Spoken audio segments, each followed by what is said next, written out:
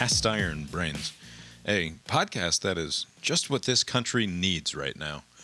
A reboot of a beloved piece of intellectual property from decades past, reconsidered with the wit and wisdom of maturity and all other boring nuances that come with age. But have we fully considered the consequences? Are we taking up too much space? Have we examined all of the ways in which our mere presence can be a violence perpetrated against those who are silenced by our voices? And since we live in a fully consequentialist world, where our intent is interesting only insofar as we use it as a shield against criticism, a defense that is itself immediately turned back against us and our various privileges, and only our impact matters here, but no matter. Tomorrow we will podcast faster, stretch out our blogs longer, and one fine morning we will look back, memes against the current, borne back ceaselessly into the past. My name is Bob, sitting across the way from my good friend and co-host. That's Abe. How you doing tonight, Abe? Doing well, Bob. Yeah, here we are. Lori's here too. How you doing, Lori? I'm fine. Are you okay? I'm great. Don't sound great. Thanks for asking. You're welcome. Are you at $0, Bob? Have you lost all your winnings over the weekend? How dare you? I'm up 71. What a great weekend for me. Yeah. Did you enjoy that Super Bowl, Abe? No, it was a terrible Super Bowl. Like, nothing happened. It was just, ugh. But, you know, I won. There was a streaker. I mean, I was debating with somebody whether that's considered a streaker because he wasn't fully in the nude. Like, can you be a streaker if you just run drunkenly, or do you have to be naked? No. Streaking implies that you're naked. He was in like a thong bodysuit, but he was also wearing shorts. So it didn't count. And I don't think it was counts just if you're not naked. It was just a stupid commercial, as everything else in this was that a godforsaken fallen world is. It was just a rotten commercial. Well, this wasn't a promotional They cut thing. away from it. It wasn't a successful commercial. Yeah, It got written up all over the internet what were with they the advertising? name of the guy. Speedos? He's advertising some YouTuber who was like deplatformed or something. Well, they did a pretty. I don't know who this person on YouTube is. Right? They didn't do a very good job at it. Right. No, you would have had to. You had to follow up. Like the whole gimmick is that a streaker, and then you go and they do a million stories on the Super Bowl streaker, and if half of the stories mention the name emblazoned on the thong bodysuit that he was wearing, then successful advertising. They used to not show the drunkard running around.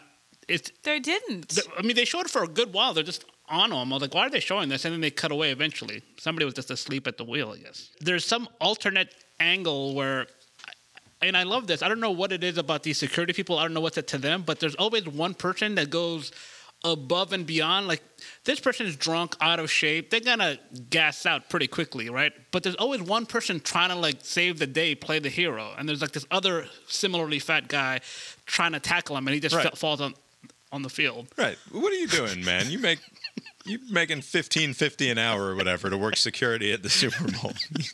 Just let the show play out. Yeah, you're more likely to get hurt. Just let the guy just run out.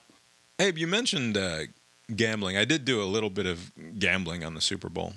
It's legal here in Virginia now, you know. Oh, yeah, that's right. I didn't gamble. It's illegal in Georgia, so I guess I misspoke. Right, obviously. And as I predicted last week when I said that FanDuel was giving away money for that basketball game where you bet and then there's like basically a giveaway of $50. Yeah. I predicted that I would immediately hand all of that money right back to FanDuel, and I successfully did that. You should have bet on that. Right. Taking the under or the push. The good news is I've learned my lesson, and I will be a much more sophisticated gambler moving forward. Like a top hat? Yes. So the Bucs won. Chiefs lost. Brady gets his 7th Super Bowl. Abe, is Tom Brady the greatest of all time? He's the greatest quarterback of all time, yes. What does that mean? And by what metric are you judging by the winning metric. Tom Brady's quarterback skills? I think a winning metric might be a good metric. Besides just the accumulation of titles. Right. Abe, did you or did you not see the Michelob Ultra commercial starring some of our nation's finest and our world's finest athletes. A Michelob Ultra commercial that suggested that, in fact, winning isn't everything, that, in fact, grasping for happiness over and over and over again throughout life can end up leaving you ultimately wanting, and that it's the process that matters. Right. Well, tell that to Michael Jordan, first of all. Yeah, that Michael Jordan guy didn't seem like he had a lot of fun, but he won.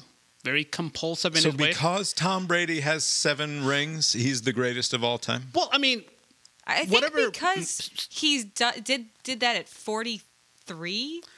he did it old with drinking his goofy milkshake or whatever the hell he eats, and he's played for over 20 years. He's thrown 1 million yards. He's thrown 1 million touchdowns, right? So whatever standard there is, he's up there at the very least. And then the 7 titles put him over the top. Do you really believe that? Yeah, I mean, I do think, I mean, at this point, he's got a pretty good resume, right? And so, like... Well, it's So a better question. If he's not, who Right. is? Almost anyone else who you can That put is in the argument. a cop-out answer, and I Wait, so hate that you're making me defend Yeah. Tom Brady. It's yucky what you're doing to us here. I'm not asking you to defend Tom Brady. You are simply adhering to this top-down authoritarian status It's quo just that Tom if you're Brady gonna, is the greatest if you're of all gonna time. say there is a greatest quarterback, I don't see Right. anyone else who could be Right. better. Right, which is why I sort of disagree that it's a conversation worth having in the first Okay, place. well then don't start the conversation that way. Right. It would be one thing to say, like, it is kind of silly and you couldn't differentiate to the point to where you can say this person is better than that person. You can have, like, tiers, like he's in the top tier with a handful of quarterbacks. That's one argument. But if you are going to rank them, it's harder to find a better resume than his. Yeah, there's no doubt. The resume is absolutely impeccable, save for his time against the great Eli That's Manning. right. And thank God for Eli Manning. Boy. Seriously, holy shit. Imagine a world where Tom Brady has 9. It's crazy. Crazy. He wasn't even, like, he was obviously not as good as Patrick Mahomes last night. Like, By the way, by every... Patrick Mahomes kind of sucked last night. No, Mahomes was amazing it's last remarkable night. how he's like falling on the ground and he just throws the ball and it's like almost No, he's catchable. amazing. It's like, what the hell? Yeah. He's amazing. That one play, it must have been end of the third quarter or maybe even deep into the fourth quarter, when he is parallel with the ground, Yeah, it was at about the very end of the 2 feet, game. 2 feet off the ground, completely laid out sideways Right. with his arm like under him, Right. and he's at the 20-yard line, Right. and he flings a bullet. Yeah. That somehow, even though he's only 2 feet off the ground, is somehow immediately like 8 Yeah. feet off the ground, and then is a frozen rope to a receiver. I think it was one of their running backs at the goal line, who jumps up, and it goes right through his Yeah. hands and hits him in the face, and he doesn't make the catch. It's like it was the most emblematic play of the entire game. Right. Was all right there, which is that Patrick Mahomes, is running for his life as this unstoppable defensive line. The front 4 of the Bucs are after his ass. And he gets away from them over and over again, like 4 different times, and then makes a perfect throw. And then the fucking Chiefs guy cannot Right. make a play on Right. it. That game was 21-9, despite the fact that. So that was and for most of the game afterwards, it was like 28-9, right? That was the bulk of the second Right. half, 28-9. It was a game that easily could have been 28-21, right? Because Right. they had 3 scoring possessions. They were very nearly within Right. striking distance in a game that they were thoroughly dominated in all throughout. Right. The defensive and offensive lines of the Bucs absolutely owned the line of scrimmage in that game, and then you throw that in with the just pure garbage officiating in the first half. By the way, this had nothing to do with anything, or maybe it does. This weekend, the week leading up to the Super Bowl, we're getting some emails, and they're saying one of our coworkers is going to be officiating the Super Bowl. And I just kind of laughed when it was like one of the side judges or whatever, but I just thought it was funny. Like maybe it was that guy who was fucking up with the thing. Yeah. But it was like IRS agent. Somebody at the IRS Yeah. in your office has a Not side the gig. Atlanta That's office, but amazing. yeah, there's an IRS employee who was officiating the Super Bowl, Which it goes to show you how little This doesn't seem legal. work is involved doing IRS stuff. Like, what are you doing this weekend? Oh, Yeah. just officiating the Super Bowl. I said to you 2 weeks ago, whenever Patrick Mahomes won the last game, something about he's clearly the best person playing the quarterback position ever, like now and also ever, just from what I'm looking at. And you poo-pooed me and said, nah, he's a lot like a rich man's Michael Vick. Like, he's so much better A lot richer. than anyone ever. Clearly, if he stays healthy, he will go on to be the greatest quarterback, but he needs to talk to Tom Brady about his method and his his pliability and all that nonsense. Yeah. the pliability sphere.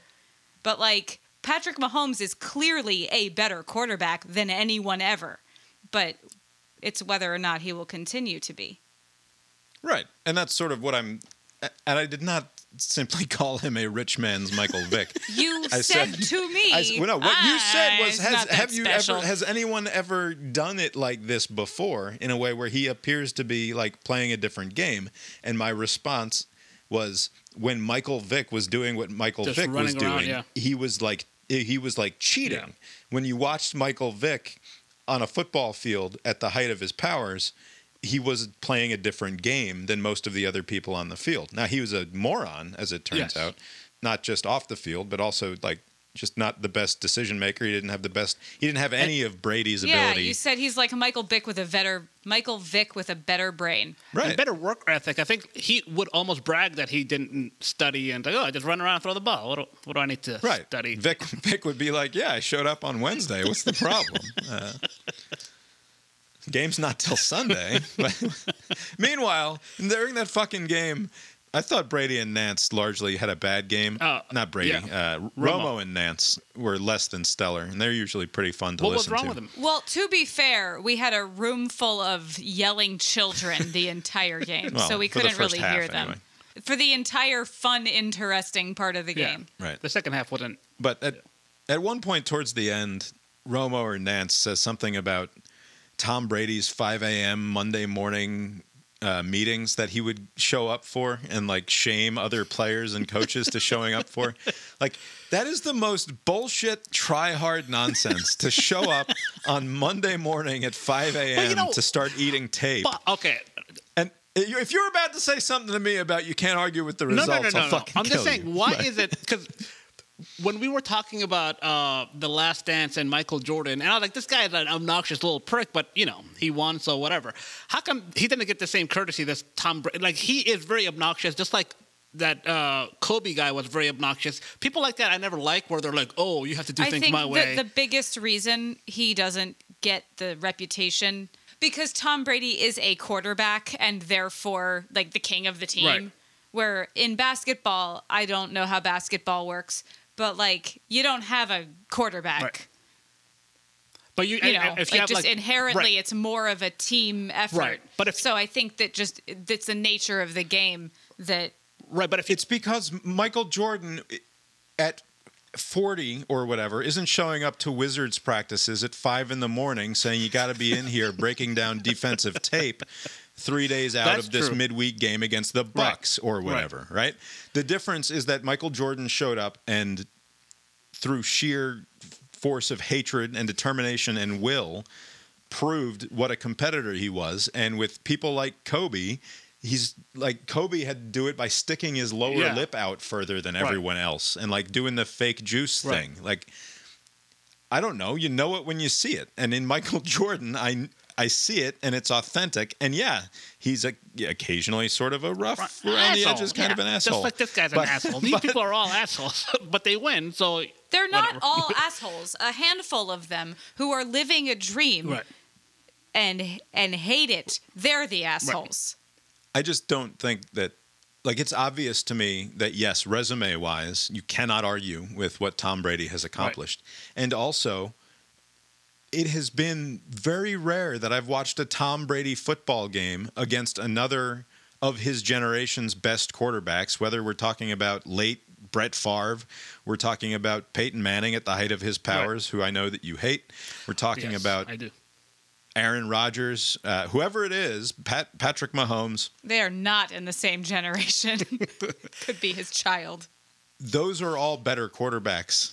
Like when you watch it by the eye test, but by every metric except ultimately the number of wins and rings on the finger. Right. But that's not all. I mean, Brady's good. I mean, I don't. I mean, yeah, Mahomes, I would say, is better now. Aaron Rodgers even is probably better than him, but he beat both of those their teams. I know they're not playing against each other. But what does he beat even mean, right? So this is why it's a conversation that drives me crazy, because if we for some reason we judge these quarterbacks based on the number of titles that they won, when there's not a metric tied less to an individual performance of a quarterback. Like, look no further than Super Bowl MVP Eli Manning, who does not deserve that title in his name, despite making a couple of great throws. Will never die in the history of sport. Will that David Tyree play will live forever. Right. The throw to Mario Manningham, which is even better. What 4 years later. Who Manningham? Mario Manningham. Which you literally could not have placed it in Manningham's arms any better perfect than that throw. Yeah. And it's a throw, and you watch Brady try to go long last night, and anytime he tried to throw more than 20 yards downfield, it was through the back of the end zone or out of bounds or whatever. It was a garbage throw. He did not make any interesting or exciting or thrilling plays basically the entire game. But he had enough. I mean, he had 3 touchdowns. I mean, he did well. He had 3 touchdowns, two of which were gifted to him by the fact that the officials extended drives for this. I'm not wrong here. I know it sounds like pointless griping. You can't. It's basically a fact of life that sometimes bad reffing happens, but that can't be an argument for or against it. It's just sometimes these things happen. You just have to live with it. It's kind of like raining or something, or snow. Sometimes these things happen to Tom Brady you think for that this fucking is some every sort of year for 23 thing? years for some reason. It's just, I get it. I get it. But I think that in every year of Tom Brady's career, you can probably find another quarterback who you would take who's a better, more talented quarterback. Yes. So his particular set of skills is very good on a team that, like this was an ideal situation, right? This is a very good Tampa Bay team full of some of the most hateful players that you could possibly assemble on one roster, right? You've got Ndamukong Suh, who slides under the radar on this team. That is true, yeah. There are a lot of knuckleheads on the roster. Antonio Brown, last year, was making weird TikTok videos talking about beating women up and stuff, right? Just a terrible team of hateful individuals, but a very talented one. And now JPP's got a ring for both of his fingers there on his right hand. It's good for him. Anyway, he's the least exciting football player of his generation. Undeniable talent. I mean, least exciting is still superlative. Right. You don't have to be exciting. You can just be good. You can, Tim Duncan is just boring, and he won a bunch of titles. Yeah, totally nobody fine. Says Tim Duncan is undeniably the greatest of all time. Okay. How many Tom Brady, not to keep on with it, how many Tom Brady plays are you ever going to remember? The tuck rule playing, yes, what a thrilling quarterback play. There are more memorable Doug Flutie plays in the history of football than there are memorable fucking Tom Brady plays. Isn't he the one who threw the touchdown to himself?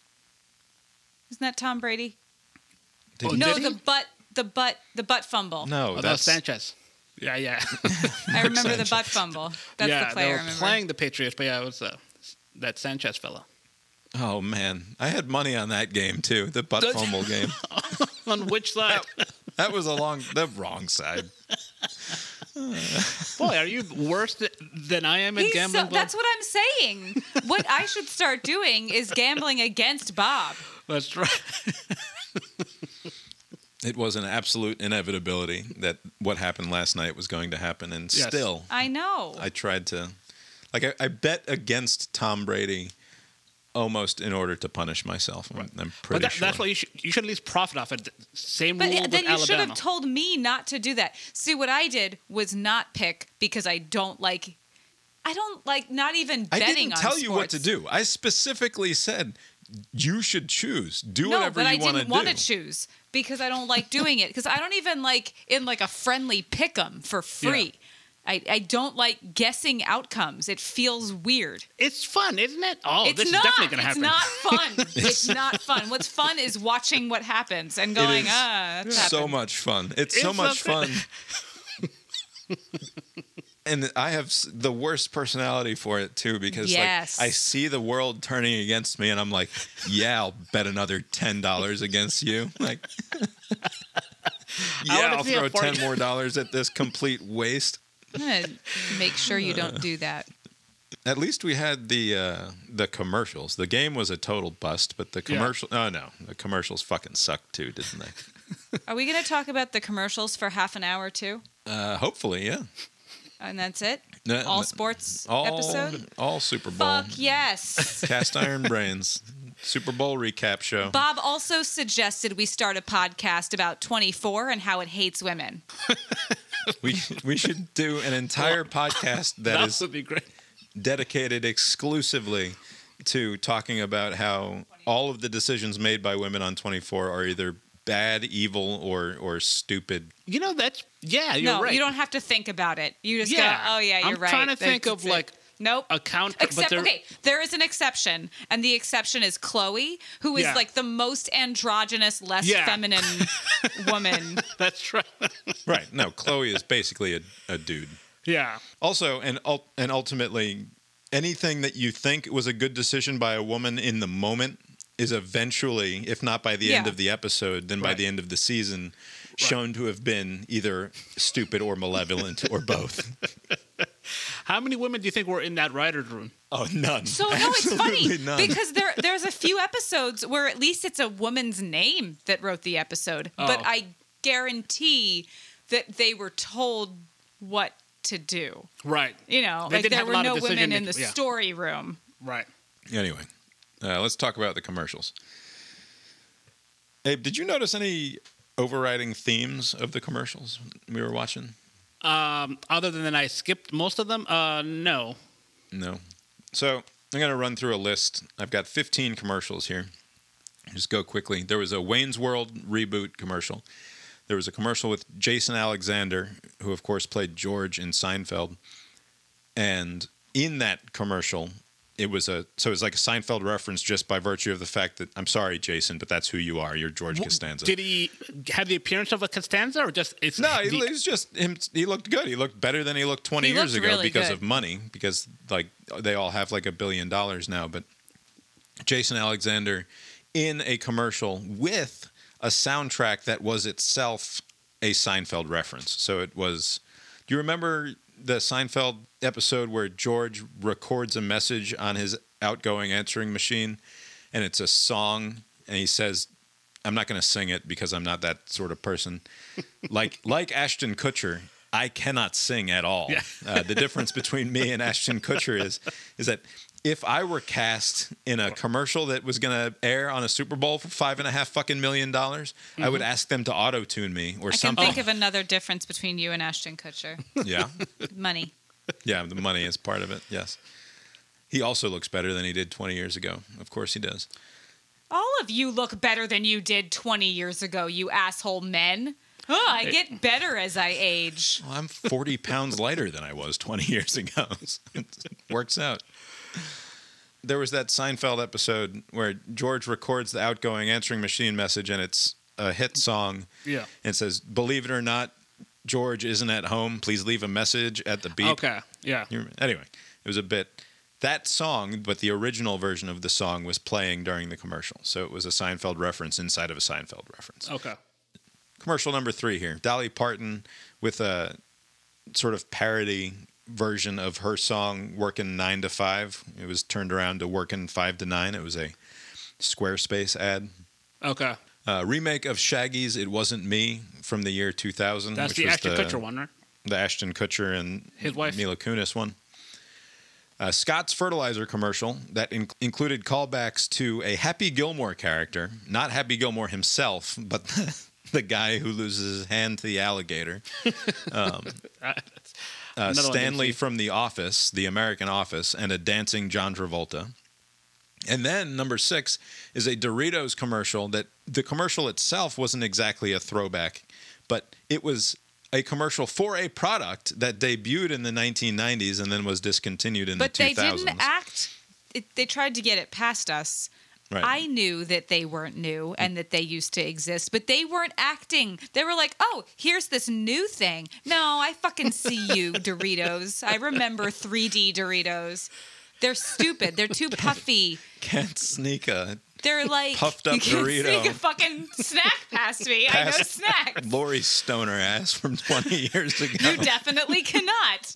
They're like Bugles, but Dorito flavored, and it just doesn't work for me. Well, according to the PR stuff, they've reformulated the recipe or whatever, and they're much better now. Oh, they got it just right. I'm not interested. Number 7 is a Bud Light commercial that literally just brings back all of the stars of previous Bud Light commercials. Number 8 is a Frito-Lay commercial, which sort of started the evening with a bunch of old NFL greats of yesteryear, including Peyton and Eli Manning, Joe Montana and Jerry Rice and Troy Aikman, et cetera, et cetera. There was a Sam Adams ad, number 9, featuring the Budweiser Clydesdales, who otherwise would not have featured this year, but Sam Adams decided to bring them back. Oh. The best and only good laugh of the entire night was from Beavis and Butthead when they made a joke about how somebody said crack. She said giant crack. Joe Montana makes another appearance for Guinness. There was an Edward Scissorhands Cadillac commercial. There was a Sesame Street commercial. There was Jake from State Farm, which that entire ad campaign with Jake from State Farm is itself an ad campaign that's built on a well-received advertisement from a decade ago. Okay. The Jake from State Farm guy, like, what are you wearing? Khakis? That thing? Yeah. Which from like 2011. They've redone it now, but with like a hip, young, exennial type guy. My conspiracy theory is it was supposed to be Jake Fromm by now. Yeah, except Jake Fromm got canceled for some bad tweets or something. He got somewhat canceled and also isn't that great at football. It's a problem. And then finally we had Vince Lombardi, his hologram in an ad for the National Football League. So that was like half of the ads that aired last night. Right. And the unifying theme there is that everything is just South Park's member berries now. Everything is just, you remember this thing that used to be a thing from 20 or 30 years ago? Right. This is what a dead culture does. This is what... Do you think that... You don't think it's because it's just been bad news for the last year, so let's just do some fun stuff? You think they're going to do this next year also? I would imagine next year they're going to go back to a mixture of this and new shit. Or, separate thought, maybe it's always been like this, and we just didn't notice because they were referencing things that we didn't get because we weren't. We're like, now we're the people with purchasing power, right? So like they're gearing, like you said about Disney World, like kids are going to like it no matter what. You got to get the adults to like it. Maybe the Bud Light ad sort of puts the lie to that, though, because the Bud Light ad, like, it's not like those 30 different Bud Light commercials that we grew up with. I'm not saying it's solely that. I'm saying that there's probably an element of it that we are just now realizing how much of commercials is, hey, remember this thing? All right. And maybe... I mean, like, with that Doritos thing, you know, you sussed it out, Lori. I'm sure, like, 20 years ago, there's some other Lori. No, that was 20 saying, years ago, it was new. And it was like, God damn it. No, but there was, like, another commercial. Like, oh, they did this in the 70s, these bums. I'm not falling for that. And it'll just continue. But people like this nostalgia stuff. It basically is like defanged past shit, you know? Like, oh, look at this. So, but that's sort of my problem with it, right? Like, there's this weird safety to nostalgia. Right. Like Beavis and Butthead 25 years ago, whatever that was, they were like transgressive as shit. Like they were scary. Yeah. In a not inconsequential way to all of the wine moms who today would have been laughing at that commercial. Isn't that the whole thing with nostalgia though? Like it's this thing that upon reflection, like, oh, that was fun because you mostly survived it. You know, there are things that in the moment are scary. Like, wasn't like Snoop Dogg into like gangster rap and like potential violence? But then now it's like, oh, it's old Now Snoop he's Dogg, old. you know, because chill. you're removed from it. Beavis and Butthead were transgressive, and importantly, they were very, very stupid. Right. And Wayne's World was an extremely stupid bit that they turned into two very stupid movies. And also, by the way, this is not noted in the remake. Wayne's World was like extremely and grossly horny as a thing. Like, you'll notice they didn't do any swinging on the remake commercial, because like that's the sort of thing that wouldn't fly these days, where like Wayne goes around like gyrating his hips at a woman and yelling "swing" in her face because he makes her feel like he has an erection. Like that's not okay today. But it is okay for some reason to just sort of glance at it and say, "Hey, remember how much we used to love this thing?" Right. Like even that State Farm commercial from a decade ago, which they remade last year to bring the new Jake in. Like, they made the exact same commercial, except they replaced old Jake with new Jake so that the whole thing would make sense. Right. Even that is like right on the border of completely unacceptable from a PC perspective now, where like the wife says she sounds hideous, right, and the guy defends him by saying, well, she's a guy. Right. Like, that's not cool in a sort of transphobic kind of way. You don't arguably. think that would... You think somebody would complain about that if that was like the very first time it happened this year, like in this Super Bowl? As stated elsewhere, literally anything and everything can and arguably should be canceled based on the current standards of the discourse. Again, no one actually is getting canceled. They're just poo-pooed for a couple of days. Sure. But all of these things end up as utterly toothless representations of a more innocent time. And it's almost like after a year of coronavirus restrictions and the last 5 years of the Trumpening, that what corporate America really wants is to just make America great again, is the feeling that I got from watching all of those commercials. And basically just like, don't make any headlines. Just keep it real, very generic, very simple. Nostalgia works, comedy works. Do that. Don't take any risks. Comedy works, he says. Where were the big belly laughs? Besides Beavis and Butthead laughing in their way about that chick saying that's a giant crack in the ice, where was the funny? It didn't have to be funny. As long as you're making an attempt at funny, it counts as funny to me. These are all signs of a decaying culture. And this is, if I were a far more obnoxious kind of person, I would say, and Laura, you're talking earlier about how probably every generation starts making this complaint when they get to our age or whatever. Most people, I think, are under the impression that the culture fucking died when they became adults, when they turned 18 or 19 or 20. And the old joke about how MTV sucks now because it's not the MTV that it was when I was watching it. I think a lot of people experience that, where the culture is no longer made for them, because in reality the culture is made for the fucking teenagers. The whole world is built around catering to that demographic.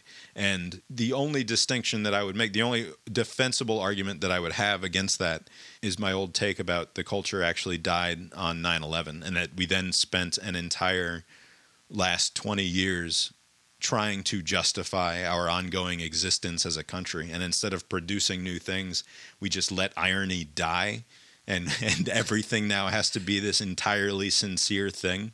Is it possible that another explanation for this, I'm just kind of thinking out loud here, but, you know, back in the day, in the olden days, like, there was like almost like, not like a single culture, but there was like a lot of things that people just experienced together. Yes. That's no longer the case. Like this little Japanese cartoon thing you just mentioned, most people don't know what that is. I didn't know what that is, you know.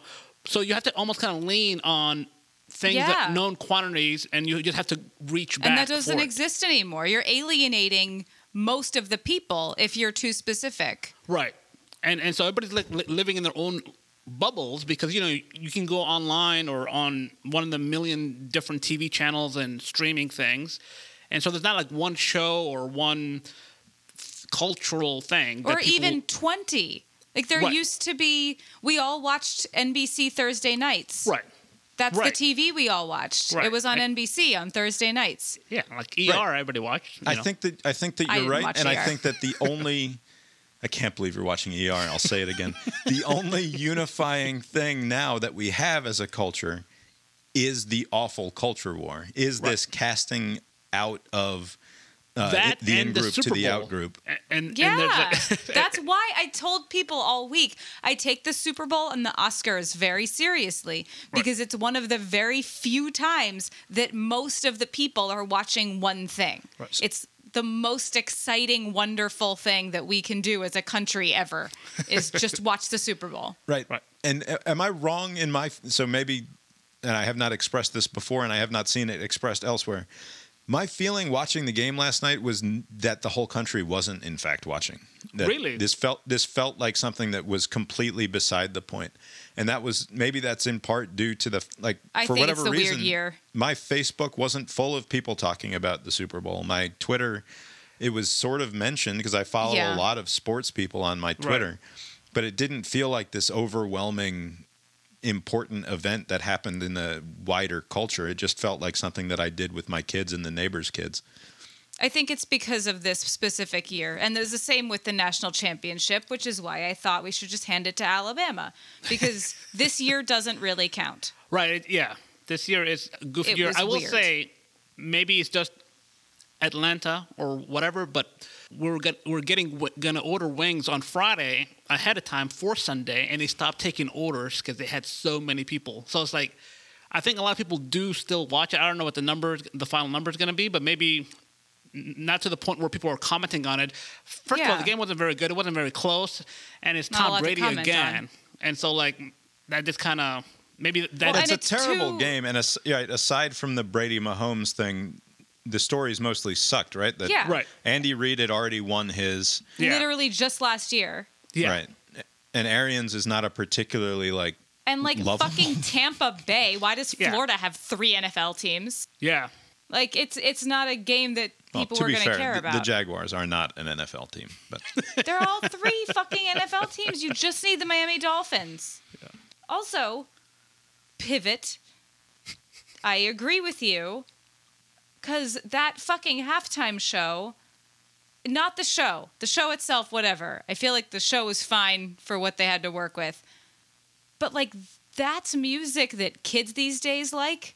And I remember being a teen and early 20 and consumer of music and thinking about my parents and what they think about my music. And like, Right. oh, it's too loud and fast. And I remember like thinking my kids' music is going to be so loud and fast.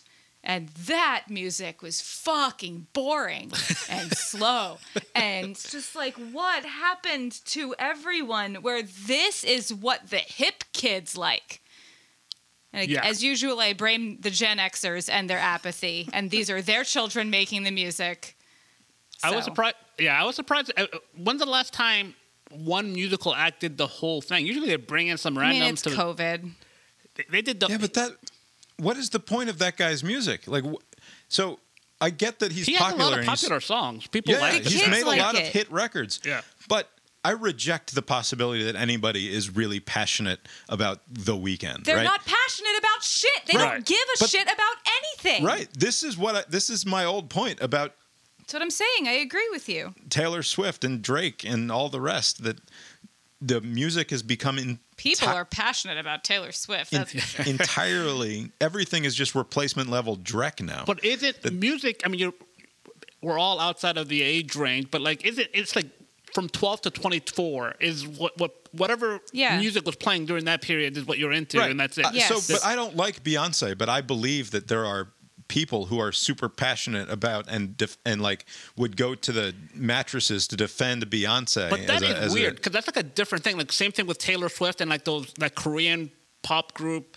There's always like it's the music, and then there's like these weird cult followers who like if you say anything bad about No, I'm whatever. sure there are people who really like the Weeknd's music. It's just that the music itself doesn't seem to say disagree. anything. Nobody gives a shit about the Weeknd's I don't music. think That's so. People impossible. like it. They can like it all they want. I refuse to believe that anybody fucking He has some catchy passionately music, cares. but I'll I ask don't imagine around. he has like a cult following or anything like that. I think one of the songs is like literally just about him doing cocaine. So I can't feel my face when I'm with Yeah. you. Yeah. it's like, sorry, woman. Anyway, one more thing on the Super Bowl broadcast. Oh, don't talk about it. You're going to talk about that thing at the end, aren't At you? the end. Oh, what don't happened at the repeat end? it. There's, Oh, God. There's 3 minutes to go in a Super Bowl that's a complete boring blowout. Right. And Jim Nantz says, and his segue into it is like the words, I don't know, but Tampa Brady. oh no, not that. That was dreadful. Oh, I thought you were talking about that. That Well, was that- completely unacceptable. Never mind. Never mind. No, now we have to. No. So Was he that intentional, says, or he just like I'm old guy? yes, And, No, he had Jim rehearsed Nantz- it. You can tell it was so thought out and calculated and waited till the very end of the game. He does this every year, and it's not just the Super Bowl. He does it. He has a prepared line for the end of every major game that he calls. You go back and you watch March Madness, Yeah. and because he's the guy, or you go back and you watch the Masters, Yeah. he 100% has written down a list of a dozen I different see. prepared lines that he's going to break out at the end, depending on what the outcome is. And this year, what he went with was a play on words.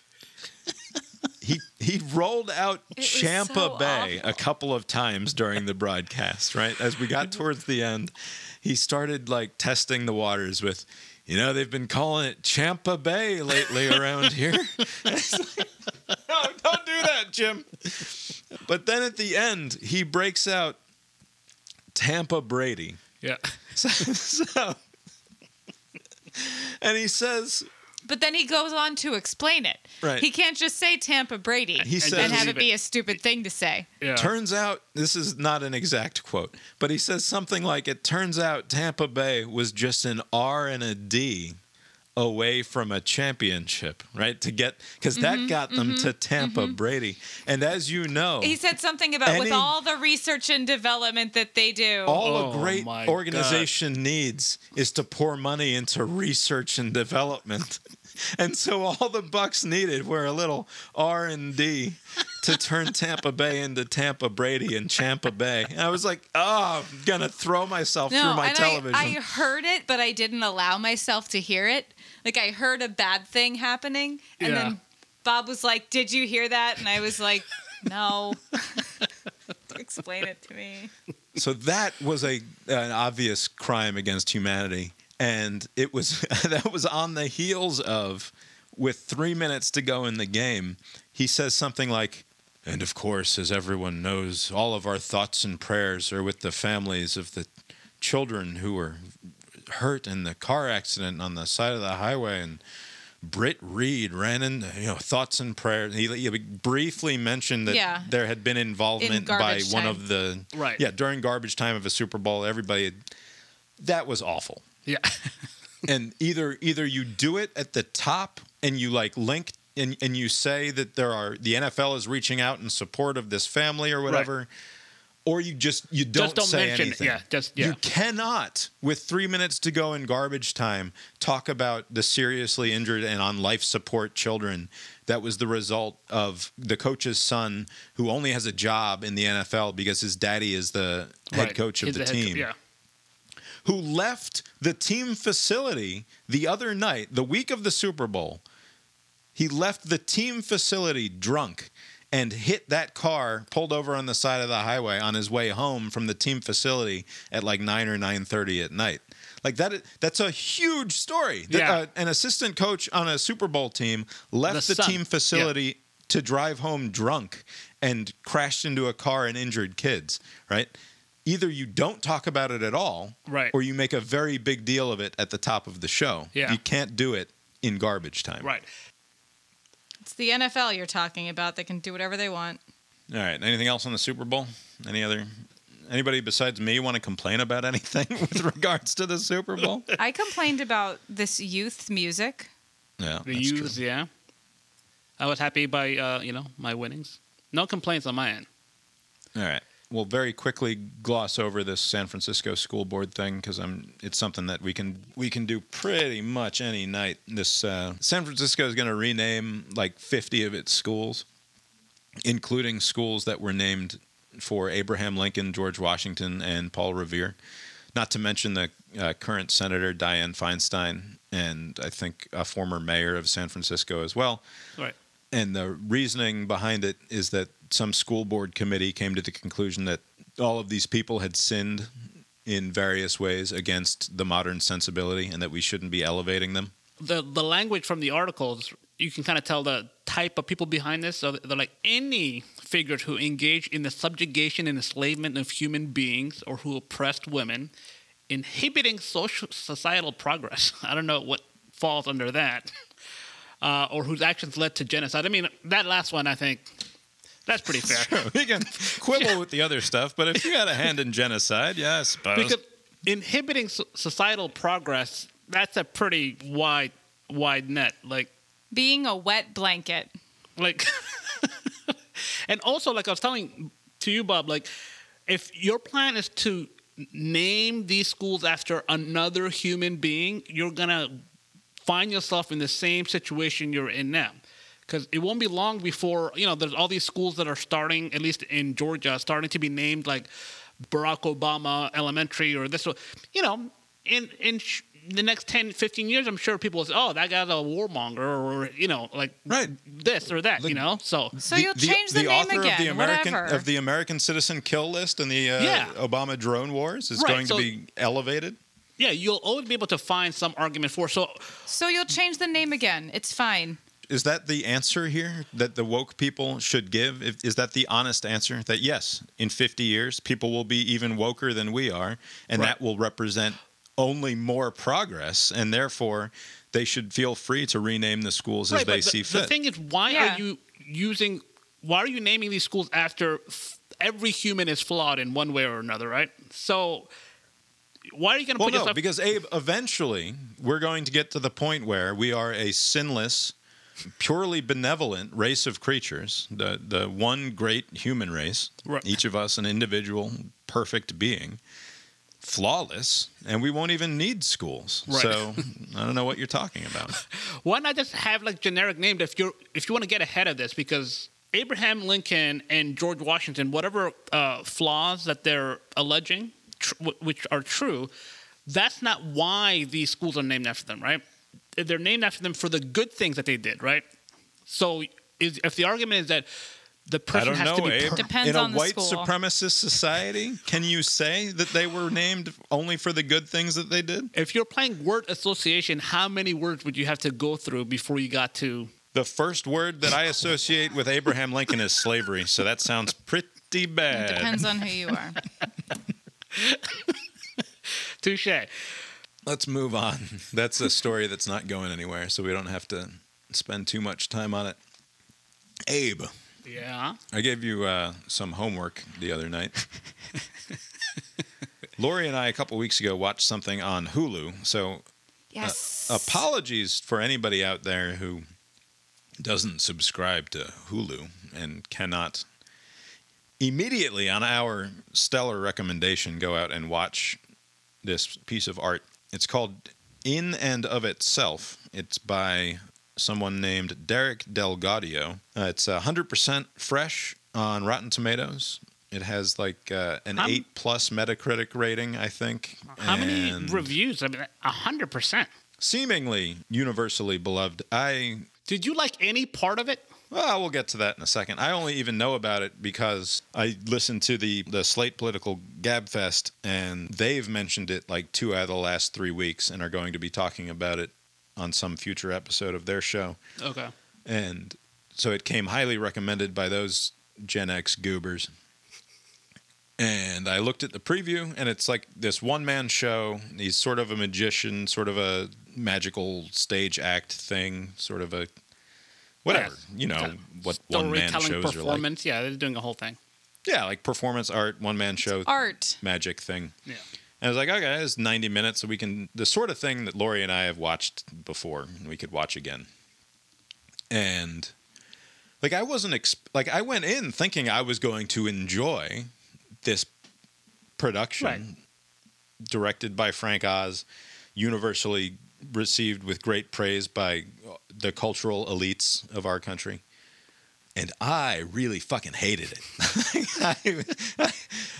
I profoundly hate this 90 minutes of, and it's one of those things where the more I think about it, Yeah. I hate it even more. And then I've it snowballs and it becomes about everything that I hate about. So I lose the thread, that jives. and it becomes about everything that I hate Well, about because the every stupid time culture. you feel anything, it becomes about everything. So just know that about yourself. Audience should know that about you. It's never just one thing. It's always about everything. This is not a surprise to me. You're not telling me anything I don't already know about myself. Well, it just makes it hard to talk to you sometimes about one thing. That's all. I become paralyzed by the inability to write the second sentence of a thing once I've written the first sentence because of how much import I put onto each sentence in terms of how it explains everything.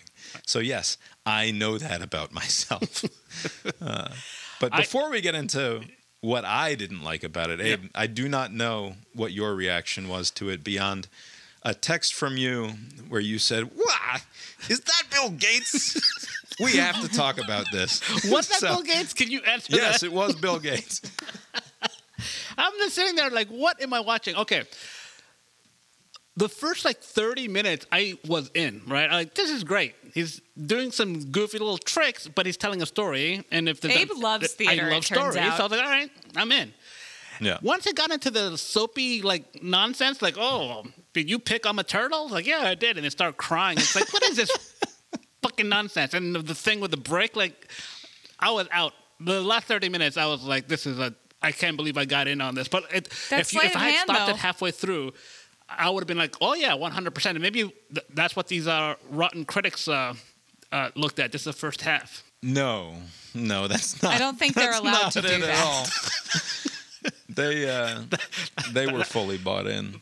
That should be my new review thing. Just I watched half of it. I've seen enough. Thumbs up, thumbs down. But yeah, I ended up where you started with. But I did like the beginning when it's just a story. So like I said, I did not start there, and I actually, aside from some hesitancy in the first 30 minutes, where I sort of knew where this fucker was going, I was in too at the beginning, because he's very, very good at the basics, at the sleight of hand stuff, at the tricks. Right. That level of manipulation is fun and good and fine. Yeah. He's a master of it. And too. You're expecting it, and it's part of the deal. But the other stuff, it's the psychological and emotional manipulation of the audience that goes on first sort of as an undercurrent, and then for the last hour of the show, it's just explicitly pure emotional manipulation of the audience. And if you have any interest in watching this, stop listening now, because we're going to talk about spoilers ahead, is what I'm saying. So if this is the sort of thing that appeals to you, and it's fine if it does, no judgment from me. Whenever this sort of situation comes up, I always ask myself, am I the asshole? Maybe because everyone in the room where they're filming is in on this, right? Oh, look at this. We're all having a moment. And I'm thinking, this is fucking stupid. And it reminds me of Survivor, when they used to do the family, and they're crying. It's been 14 days. Settle down. It's not even your spouse. It's your third cousin, some random person, but you're oh my God. And they start crying. So I always ask myself, maybe I I'm am just similarly unsympathetic. Yeah. When we get to the very end of the big reveal, I will explain to you how you're exactly right in asking yourself, am I really the only asshole here? Because you're not. In fact, that was a room mostly full of people having that exact moment to themselves. But anyway, we'll get to that. What this thing is, so first of all, on the aesthetics of it and the pointless things that I'll complain about here, he looks like a cross between Moriarty from the BBC Sherlock show and John Edward, the psychic medium from 20 years ago, who South Park famously called the biggest douche in the universe. Yeah. Anyway, he's basically doing a John Edward routine crossed with a magic show for an entirely different audience than the John Edward people, than the audience that was for the John Edward people. So John Edward got his, and I know this about, like, I knew John Edward literally years before South Park tore him apart in season 6, because John Edward is from like fucking shitty ass New Jersey, and he used to go on the WPLJ morning show and do psychic cold readings, like communicating with dead people over the radio. So he would call into this radio show, and then other people would call in, and he would allege that he was talking to the third party's dead relatives about what the dead relatives wanted for the still living person. The people who participate in this sort of thing, they must know this is all a They put on, don't right? know. No, But they don't believe know. it. My mother used to watch. I think that he had a show. Was it Bravo that used to No, air it his was show? it was like the WB or something. No, it was a UPN. cable channel. So the belief is that this random person who never met the person who's now dead is communicating with them. It's Yes. amazing.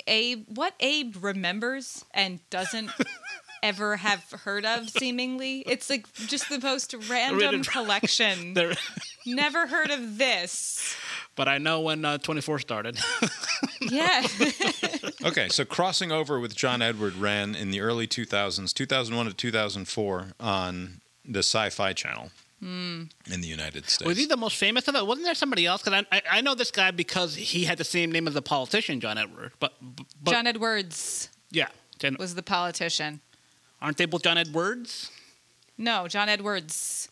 Yes. With No, John Edwards was the smarmy South Carolina politician who got that chick pregnant while his wife was videographer. dying of cancer. Yeah. That's never a good time to cheat on your wife, but yeah. John Edward is the psychic Oh, so medium it's who just claims Okay, to gotcha. Yeah. communicate with the dead. Anyway, I bring up the comparison because they're doing the same basic thing. This Derek DelGaudio and John Edward are basically doing the But exact same DelGaudio is thing. not pretending, right? These people, I mean, they knew that he was just, they got all the It information. doesn't matter. It doesn't matter what they know in the back of their head. The thing that's going on there that's allowing them to access that well of emotion that they allow to spill over into this public display is what's doing the work there, right? It doesn't matter that in the back of their head they believe they're having, on the one hand, a transcendent spiritual experience or deeply, like whatever the cultural equivalent is of, because we don't even talk about this in terms of a spiritual experience anymore. Right. It's like this deeply individualistic psychological experience of great emotion that these people are having that for another crowd they would call a deeply spiritual experience. For a John Edward crowd, they would call a seance happening with their dead relatives in a deeply meaningful way.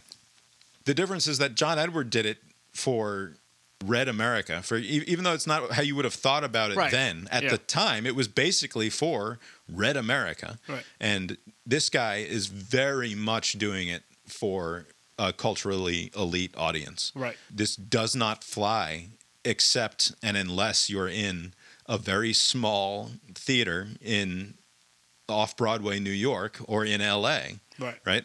This is not the sort of thing you can take on the road. As evidenced by the entries in that book. Right. And do in Omaha.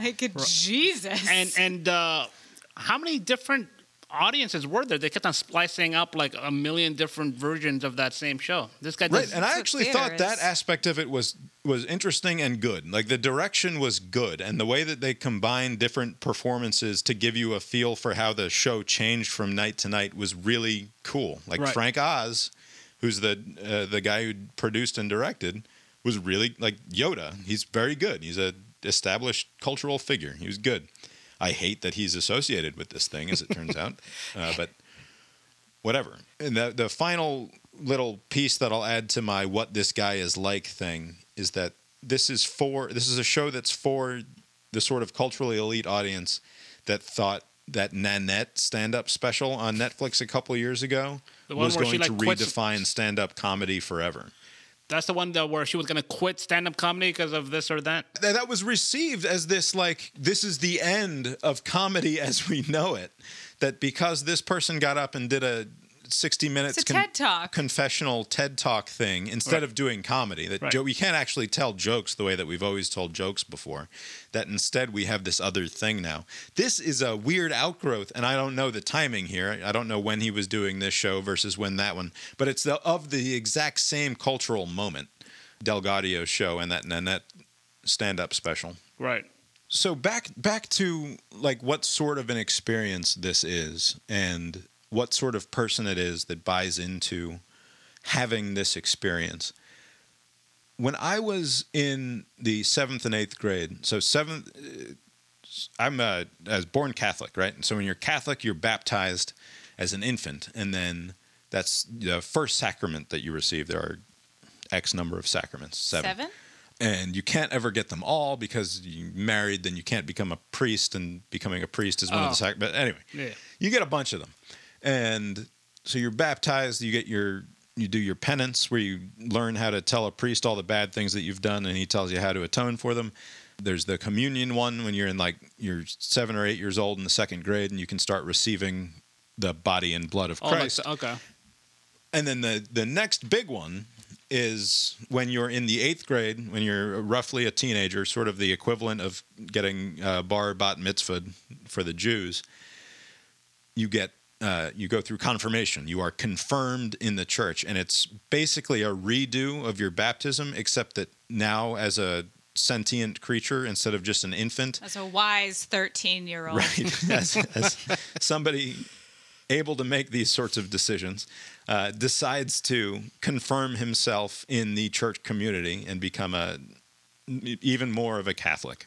Is there any ritual? You got to get like in a water or something? You got to drink something? It's not a water No, thing. that's the born-agains. There's an anointing. I think there's an anointing with oil, but I don't remember all of the details. But in the lead up to that, because it's treated as this sort of intellectual and spiritual exercise, you take classes where you learn about the thing that you're about to buy into. You do for bar mitzvah, too. Right. Similar to that. And what I knew in the 7th grade, I think was when I was taking these classes, in 8th grade maybe, is that I didn't believe any of this shit. Even back then. That was the confirmation. Right. No, back then, as I was going through my confirmation process, I was merely confirming the fact that that I don't believe any of this, and yet I still went through the whole stupid ritual. Yeah. Because I was 13. But I then had no to do ritual what I had requiring to you do. to cry, right? Right. So that's the thing that I'm getting to, which is that even as we're going through this thing, and it's basically just a weekly Bible study group where you get together and you talk about God and the church and all of this stuff. And as a truly obnoxious 7th, 8th grader that I was the most vocal person and most argumentative person in the class. I'm sure it was a trial for the poor soccer mom who was and doing the job. And a shock to all the listeners That's to right, hear it. yeah. Right. Nevertheless, on the big day, and we had been prepped to prepare ourselves for the possibility that this would be an overwhelming emotional or spiritual moment. No kidding. So they say things like, don't be surprised if you feel overcome in the moment. So some people start speaking in tongues all of a sudden, which is like the Catholics were Pentecostals into do. the tongue stuff. What's that? I thought that was like the snake people. Pentecostals. Right, yeah. I mean, they do it too, but it's not out of the realm of possibility for Catholics, certainly. Wow, look at that. A lot of range with the Catholics. You might just faint. You might be bowled over moved by the Spirit and whatever. And it becomes a performance of the act itself, both for you and for the 300 people who are in the church. Because it happens in church, and I think it was a regular Sunday. I don't know. Maybe it was a special ceremony. Either way, there were hundreds of people in the church. You're on display. It becomes this sort of heady thing where you're self-conscious about the whole thing going on. It's ritual, like the Super Bowl. Right. It's important. And I was an altar boy anyway, so I felt comfortable in the church. I liked the church to the extent that I didn't buy any of the shit. But decent people. Yeah, felt a reasonable part. Like I play basketball on the There's a basketball church team. court in that church. Right. Oh, nice. That's how they get you. And when the moment came, I played the role. And I can't say now that I didn't feel anything, right? Because in the moment, I did all of the things. The guy anointed my forehead or whatever, and I felt like I fell back as though I were overcome with something. And I cannot, for the life of me, explain intellectually what's going on in that moment, except to say that I know that I can point to things within myself that explain what happened there, rather than needing to explain it based on being overwhelmed by the Holy Spirit or whatever, right? Like it was a strictly psychological and emotional phenomenon that people are perfectly happy and willing to attribute to external forces, but that I know, even as it was happening, I knew that this was something that I was effectively doing to myself as a performance. Right. That was, and also, it was both false and true at the same time. Yeah. So it's not like I'm completely humiliated by this fact 30 years later or whatever it is now. Because in the moment, it was a thing that was happening to me, but it was also a thing that I was doing. It was this weird combination of things. Right. And that's very similar to what the big finish is in this show. Maybe I missed something. And you're probably right. There's also the whole idea of stand-up comedy in the room is funnier than it is watching it at home. It's because it's contagious and all this whatever. So there's probably mostly that. But why was people were having reactions? Were they reacting to it because he knew what card that they selected? I mean, right. So the way that the thing ends, and we'll explain. At the very start of the show, in the pre-show, the audience gets to the theater and they're in the lobby. Yeah. And in the lobby, there's set up this giant wall of cards. And there's hundreds of cards there on the wall. And every card says, I am at the top. And then at the bottom, it says something. Magician, artist, introvert, mother. A ne'er-do-well. And a personal identifier. But there's only one of each kind. And there's only one of each kind. Per show. And so you, as an audience member, you are required to walk up to that wall, select a card, and then on your way in, hand it to an usher who then tears it in half. And she takes the identifier part of the card and puts it in a stack, and she hands you back the I am card. And then you go to your seat. Right. And then the big kicker of the show is at the end, Delgadio tells anybody who wasn't fucking around when they selected their card, stand up. So that's arguably the most important part of the trick, is that he asks that the audience self-select for the sincere among them.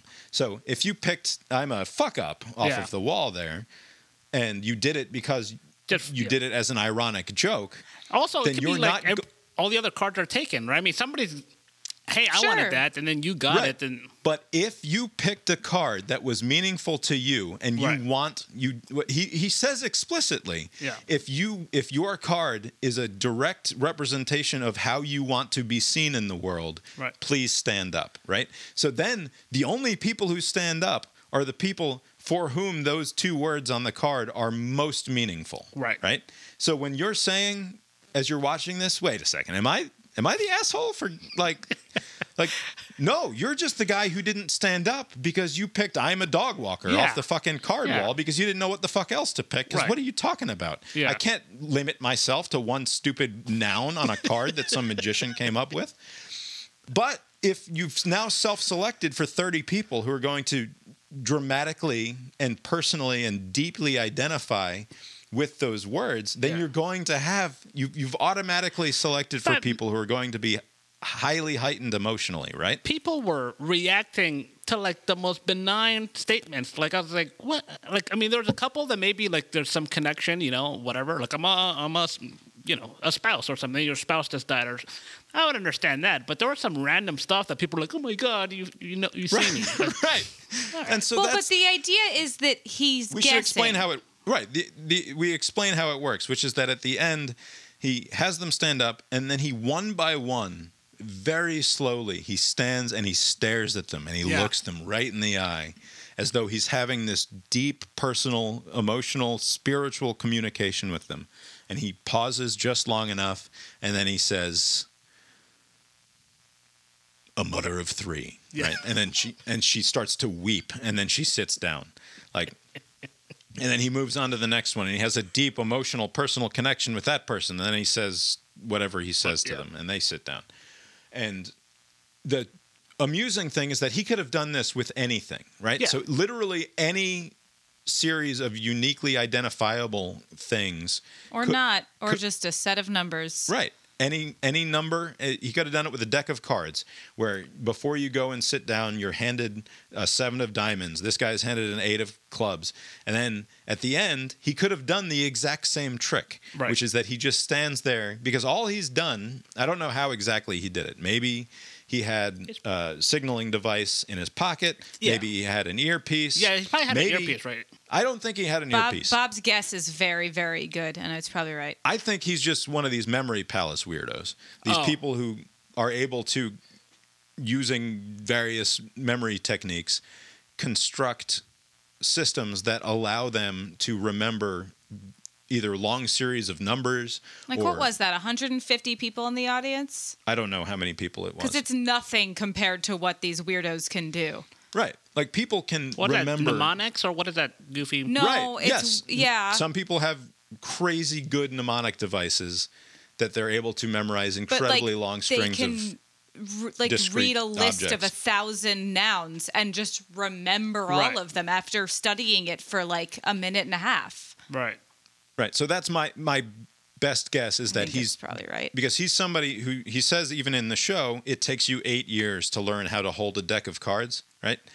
And he's very good at holding a deck of cards. It would not surprise me at all if he's also developed That makes sense. one of a number of different memory techniques to simply memorize in 20 or 30 minutes during the pre-show before he walks out there what each of the people in each of the seats, what their noun is, right? Right. And especially since he probably repeats the same deck of cards every night, it becomes way easier the longer that he does it. Right. So it's functionally just a very cool card trick, and he could have had them pick anything or a card from a deck or anything, but he chooses to tie it to their self-imposed self-identity, and then has them self-select for the most emotionally fraught members in the audience when he Right. says, "Only stand up." Emotionally invested, maybe. Fine, but also fraught.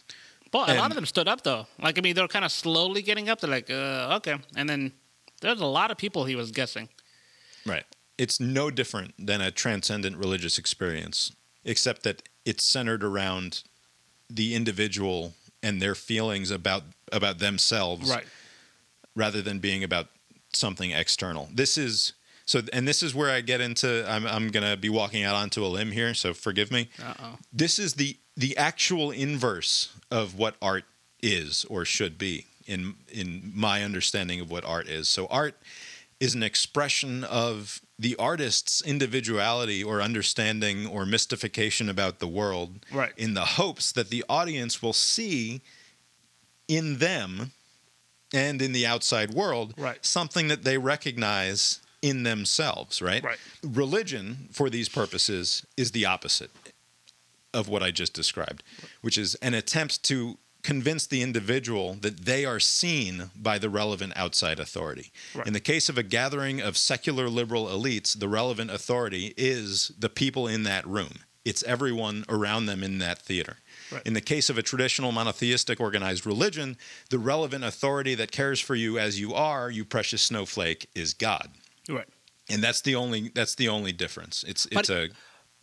But I guess this is inevitable, right? Because a lot of people like the community part of religion, but not the religion necessarily itself. So they're trying to form these communities and like these shared experiences to say we have this in common and we're the same in this regard. So when absolutely. But what It's I'm the saying same is people. That's it's the Yeah. same people. Right.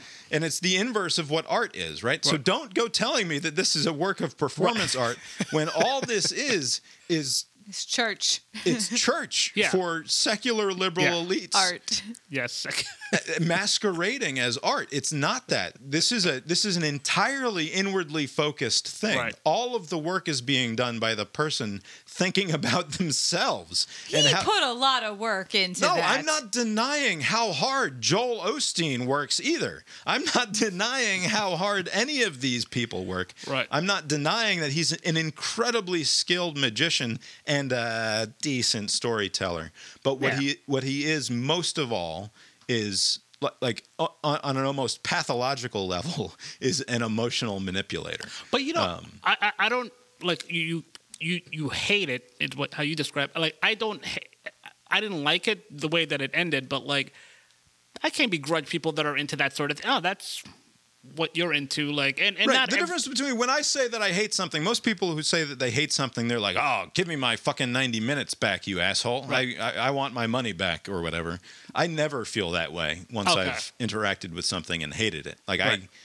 I hate it, and I'm really glad that I hate it. It's almost better to hate it. Right. It is way better to hate it. Whether it's watching Tom Brady win another fucking Super Bowl and being able to hate that, or whether it's this stupid Derek Dalgaudio one-man show and being Right. able to hate that. right. Do you think that because the reason why I wouldn't I hate, like, for example, Peyton Manning, but I don't hate most things. Do you think that he was dishonest in a dishonest way? Like, I mean, do you think people know what this whole thing is? Unlike the John Edward fella who seems to be dishonest in how he characterizes his ability to communicate with people that are dead. Like, he's not doing that. No, I don't think that he's not lying about any of that. Right. I just think his project, I think it's so at the end of the show, I imagined myself walking out and going like, wait a second, was that anything? Right? Yeah. Because the answer to that question is no. So even though hundreds of people walked out of that feeling this huge emotional cathartic release. Not only that, and some of them would go to the corner of that stupid brick is there, and they would record. Right, and they felt that transcendent experience, but it was in fact it wasn't anything, and that's the trick that he's playing. That's the real magic trick that's being But played is it there. art to him? I don't know that becomes something Because that that's doesn't what matter. matters. Whether or not something's art is if it's art to the artist. Yeah. Well, and speaking of emotional manipulation, the other thing that he does in the middle chunk of the show, when he tells the story about the brick, Yeah. and so I'm trying to imagine a more perfect victim for this cultural moment in terms of being able to stretch to where you're recognized as victim by more corners of the culture. And I think that he nailed it, right? And so what he does is he presents himself as the son of a lesbian woman. Oh yeah, right? that was his hook, right? Yeah, I was wondering what is. Yeah. Okay. He creates the way that he creates that emotional connection between the audience and himself, because at first it's actually very off-putting. You do not feel an emotional connection to him in the first act of the show when he's just explaining how he was sitting in a bar and he sort of insinuates that he either was or is an alcoholic, and he comes across this guy who calls him the rouletista. So it's alienating because you don't know what the fuck that word means. Yeah. Right? You're imagining him in a foreign country talking to a stranger in a bar, which is not a very sympathetic character. And also, he's suggesting that he has a secret hidden past or present that he's currently ashamed of, right? So he's not, in the first act of the show, a particularly sympathetic figure. Right. Then he twists it so that he becomes the perfect victim for this cultural moment, where he's not LGBTQ himself, or if he is, he doesn't present himself as such. But he fits one of the letters, right? Like ally. I'm sure there's some sort of goofy letter there. But what he presents himself as is a victim of the bigotry of people who do not like LGBTQ people. Anyway, so he presents himself as that victim. He's ashamed of his shame, which he feels or felt 20 years ago Right. when his mother was becoming gay.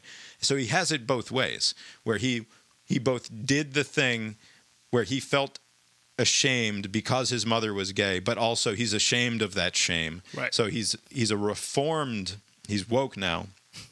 But also still he was the victim of the bigotry by proxy, right? Right. So I don't think that you could not, and he did invent it, I'm assuming, but, or at least he dressed it up. Yeah. You cannot imagine a more perfect victim for this cultural moment than that guy. And that's how he not makes a that victim. connection. Like, I mean, it's like secondhand smoking almost. Like, nothing directly. It's just like through his relationship with his mom is how he Right, got. but what is the feeling in the audience, especially his audience, Yeah. right, about that? That is a moment of like, oh, the poor child, your poor mother, the Right. poor everything. Right. It's 90 minutes of just pure emotional manipulation. And But there's a lot of cool sleight of hand in it. Yeah. Yeah.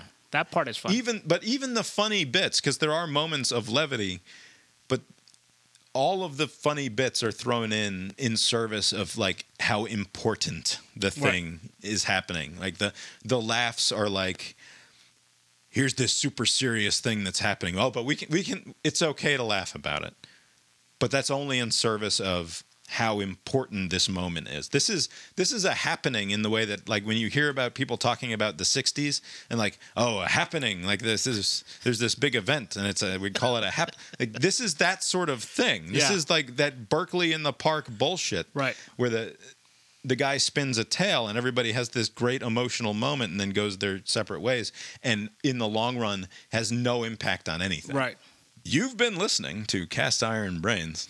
Speaking of in the long run with no impact on anything. That's right. A podcast with Bob and Abe. You can email the show, brainironpodcast@gmail.com. You can find us on Facebook or Twitter.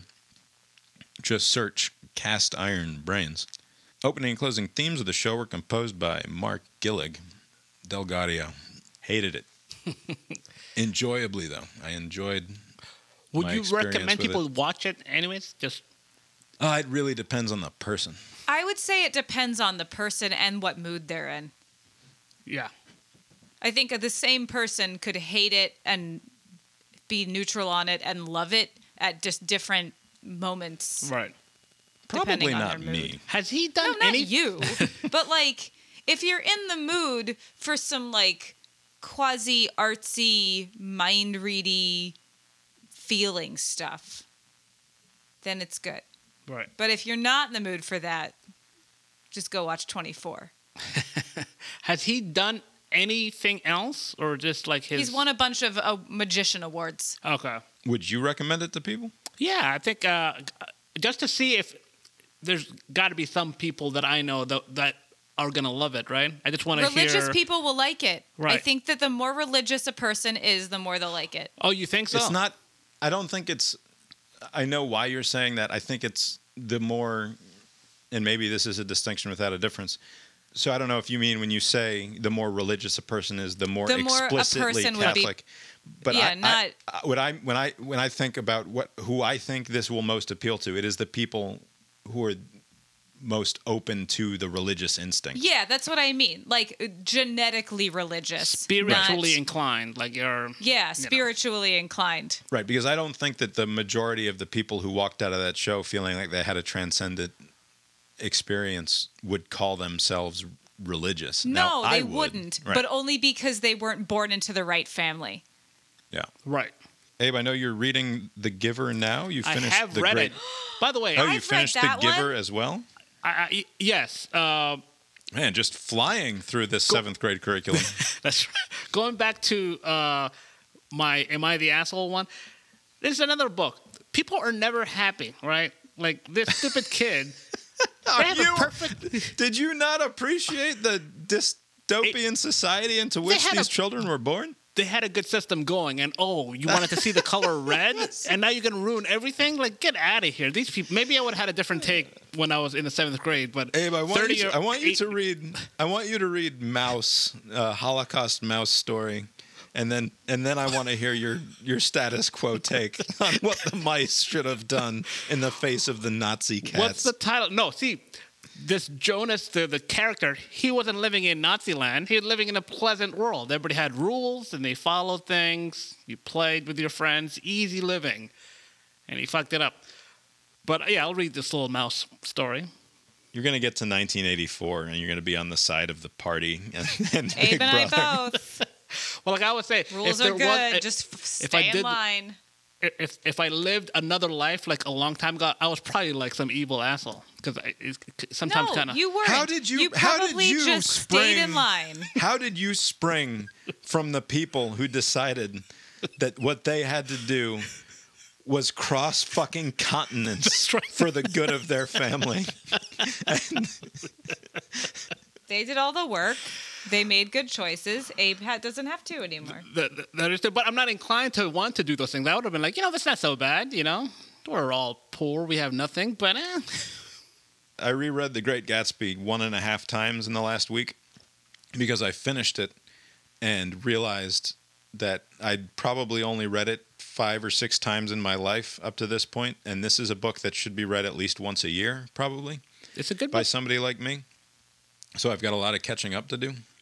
And the reason that we won't talk about it at length is because I have this feeling that this is a book that I could write a 20-hour podcast about.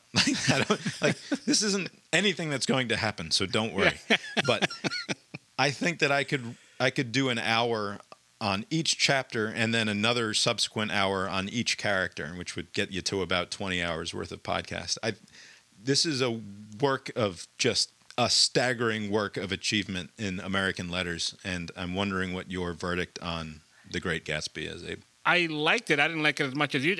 I get caught up in the story, the choices these people keep on making. Like that guy could have just had the money and stopped sticking around. Like people always do like almost the right thing, and then they go one step too far. And then it would be like I think you mentioned it'd be a terrible book if they just made rational decisions all the time. But yeah, it was funny. It was a pretty good book. It's a pretty good book. I cannot hyperbolize about this book enough, and it makes me just furious. Like reading The Great Gatsby by F. Scott Fitzgerald leaves me alternately speechless and then furious at the fact that it even exists, because it's the best writing always looks incredibly easy. Right. Right?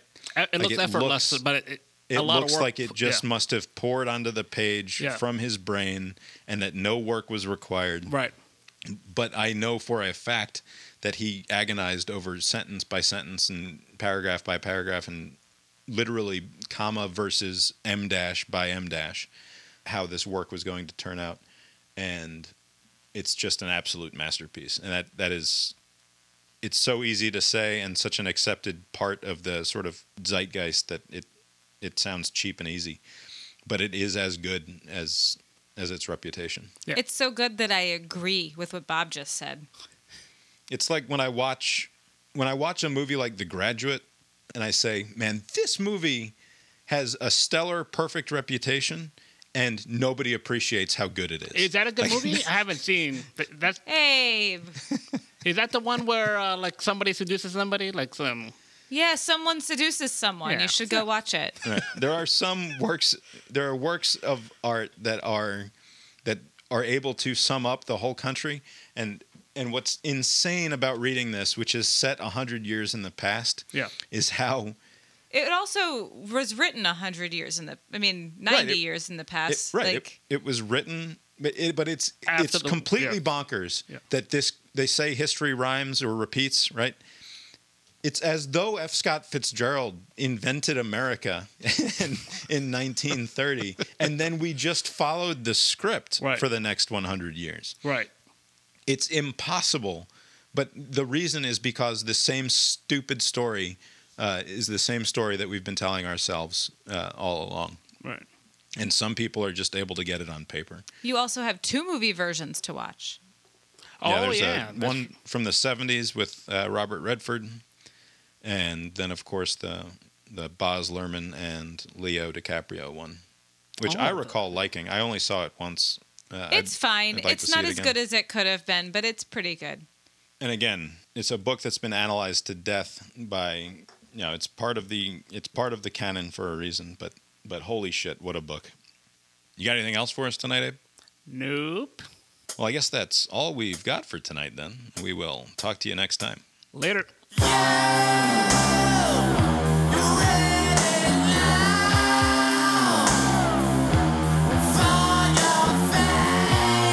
So what is it that you like about it?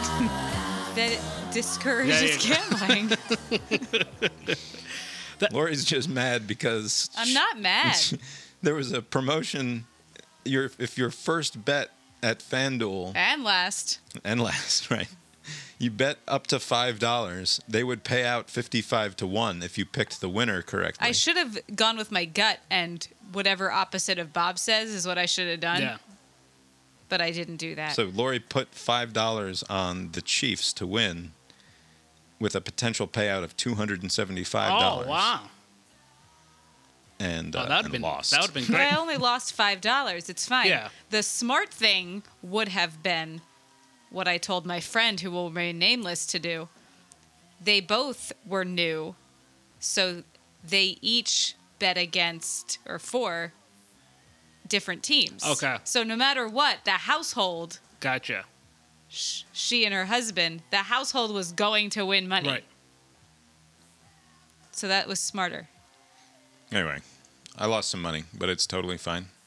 Yep, totally fine. Just lose a bunch of money. I lose a bunch I'll of go money. to work again. I lost a very small amount of money. most of which was provided by my friends at FanDuel, I'll have That's you note. right.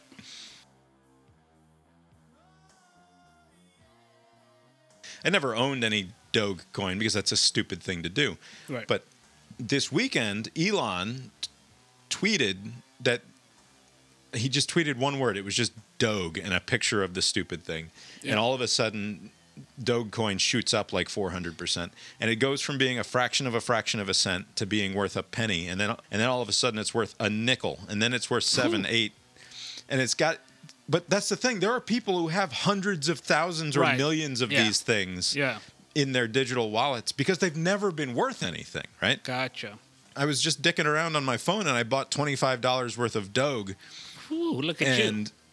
And then like 2 hours later, I sold it and I made $3.50 on something that isn't worth any, like it's Right. worth absolutely nothing. Right. And I did the same thing the next day, and I ended up making like $9 total on this stupid thing. And it will eventually collapse because it's literally not worth anything. It's Yeah. just a stupid game that these people are playing. And the extent to which it actually mirrors the financial system in a meaningful way is terrifying. Yes. It's crazy. Anyway, back to the stupid nostalgia commercials. I have a reputation on this podcast of dumping on young women. So, with that I in noticed mind, the trend, yes. I was amused. How dare you? I was amused by the fact